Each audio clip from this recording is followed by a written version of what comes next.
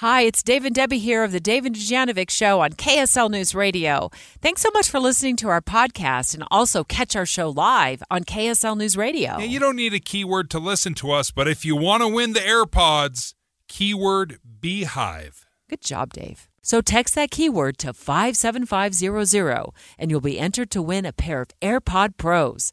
And be sure to listen for a new keyword next week and every week this February for even more chances to win.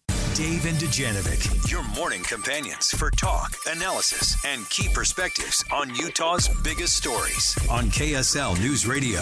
In about an hour from now, we will take you live to a courtroom in St. George where we anticipate that a judge will begin sentencing for former YouTube star and mom, Ruby Franke, and also her business partner, Jodi Hildebrandt, Dave. I guess I didn't realize how big of a YouTube star Ruby Franke was. She had over 2 million subscribers on YouTube. 2 million subscribers. That is absolutely incredible. And it looks like she's going to prison. It's 9:07. It's time for the launch. Sequence engaged. And brought to you by Mountain America Credit Union. These are the 3 things that Debbie wants you to know. Countdown. 3. If you're not paying attention to it over the weekend, we sure were. Former President Trump getting hit with a $355 million fine by a judge in New York for inflating his net worth. So in just the last few months, that brings former President Trump's fines to a total of $438 million. Wow. He also still faces those criminal charges, 91 of them. My goodness. When this guy goes big, he goes way big. But it doesn't seem to be hurting his poll numbers. Those are big, too. At all. Debbie, not at all. In fact, if anything, it has improved those poll numbers. The biggie this week is South Carolina. So his number one opponent is Nikki Haley for the Republican primary. South Carolina is her home state. This is where she was a popular governor. And she's losing by over 20 points. Countdown. 2. All right, if you ride tracks at all, stick around. 30 minutes from now, we're going to go in-depth. Thousands of people being inconvenienced over the last month. Riders who've experienced numerous delays. I started tracking this, Dave. On January 15th, I signed up for text alerts to my cell phone. So when there's a problem on the tracks line, I'd get delayed because I was going to up my goal this year to ride tracks more. And all of a sudden, it's like every day, ping, ping, ping, ping, ping, delay, delay, delay, delay, delay. So I've got my tracking sheet in front of me. I'm going to spell out all the delays, what the general causes are, and they usually happen, Dave, during commute times, is what I found. Is tracks just too old to be a reliable way to get to and from work these days? Well, listen, delays happen on your commute. We have an entire traffic center dedicated to traffic problems on I-15 and all around this state. So coming into work, traveling, that kind of stuff happens. The big difference for me on public transit is I get caught in freezing temperatures with no coat. That's happened to me. I've been kicked off the train because it broke down. It was 13 degrees outside and I'm wearing a light jacket. And I'm like tucking my hands in my armpits. That's not a UTA problem, Dave. That's a you problem. Wear a coat, Dave. Launch countdown. 1. As promised, our team of reporters and producers gearing up for live coverage of the sentencing of Utah mom and former YouTube star Ruby Franke. Her business partner will be sentenced as well today down in southern Utah. We know that they have each pled guilty to a series of criminal counts involving abuse of Franke's children. So unless there's a courtroom bombshell today, both will be off to prison. The question is, how much time will they each have to serve? KSL Legal Analyst Greg Skordas with us all morning long, and says today's sentencing will be telling for both of them. I really don't see much benefit for either of these defendants to blame the other. Once they've entered guilty pleas, they've acknowledged the conduct, and the best thing they can do is to accept full responsibility, fall on their swords, repent, do anything they can to acknowledge responsibility. So how did this person garner over 2 million subscribers on YouTube and become incredibly popular, made a ton of money through YouTube? Well, I kind of get the allure of tough parenting. I kind of look at it and I think, oh, maybe I'm not tough enough on my kids. But she clearly crossed a line into abuse that is disgusting, and she will face the music today. Dave and Dujanovic. The Launch. Commence. Dave and Dujanovic. Special coverage of the top local story. This story will be widely covered by the local media and also the national media, and you will hear it live as it happens. Ruby Franke, scheduled to be sentenced this morning. In about 45 minutes from now, her business partner, Jodi Hildebrandt, will follow shortly thereafter. And Dave, I wanted to spend a few minutes right now reminding ourselves of what these two admitted to doing to two of Franke's children. Physical torture.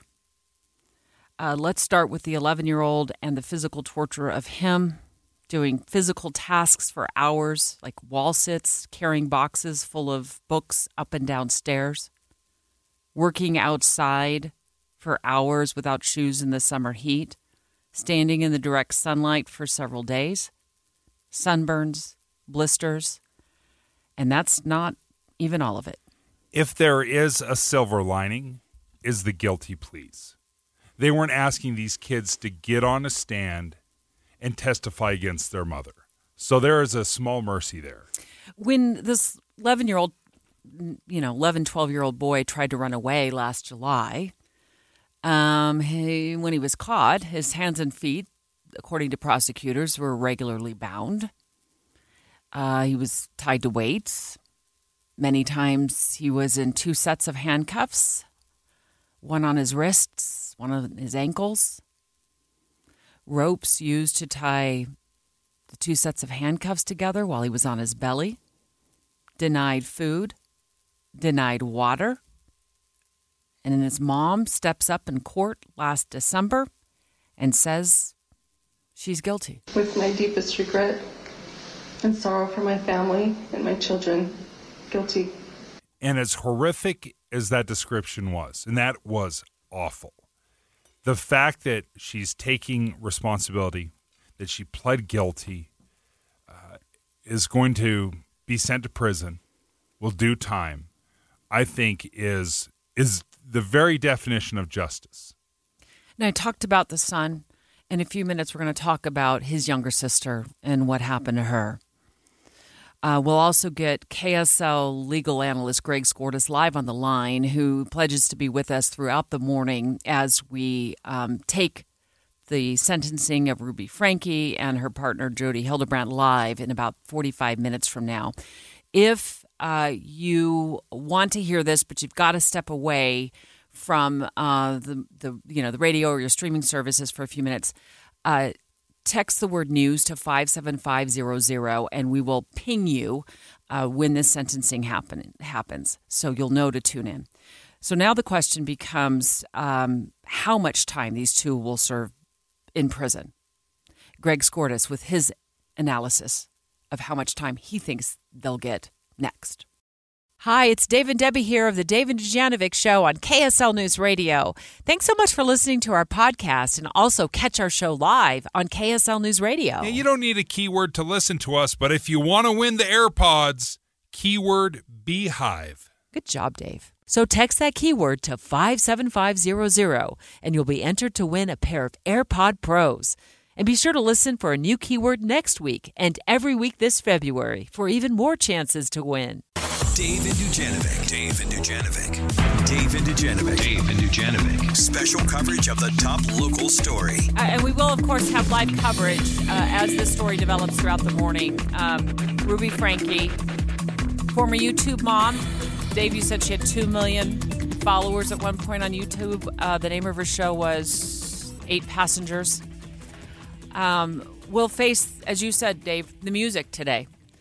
And odds have it, unless there's a major courtroom bombshell today that we're unaware of, Ruby Franke will be off to prison for what could be a significant amount of time. One of the things I wonder, and this is why I'm excited to talk to Greg Skordas about this, our KSL legal analyst. Greg is he's just joining us right now. But the thing I want to know, Debbie, is because of her popularity, because she's famous, internet famous, YouTube famous, whatever you want to say, will she be held to a higher standard, or will this be the exact same punishment to child abusers everywhere? Well, here's one of the clips from her now defunct YouTube channel and her show 8 Passengers. Come on, you gotta earn your keep. You don't get breakfast if you don't massage my back. You're so mean. Okay. Get up there and scratch. Well, I guess you don't get food today. Now, some of that sounded playful and fun, and some of the teasing that happens between parents and children. But what we've learned is a lot of that teasing and fun that it seemed to be on YouTube was happening in real life. Greg Skordas, KSL Legal Analyst, on the line. And Dave really teed this up well, Greg, questioning her YouTube status. Yeah, I wondered, Greg, does it change anything, or does it play into the sentencing at all? The fact that she had this enormous reach on YouTube, that she was, quote unquote, internet famous. I think it cuts against her, Dave. It's a great question because it sort of highlights the hypocrisy of the whole thing.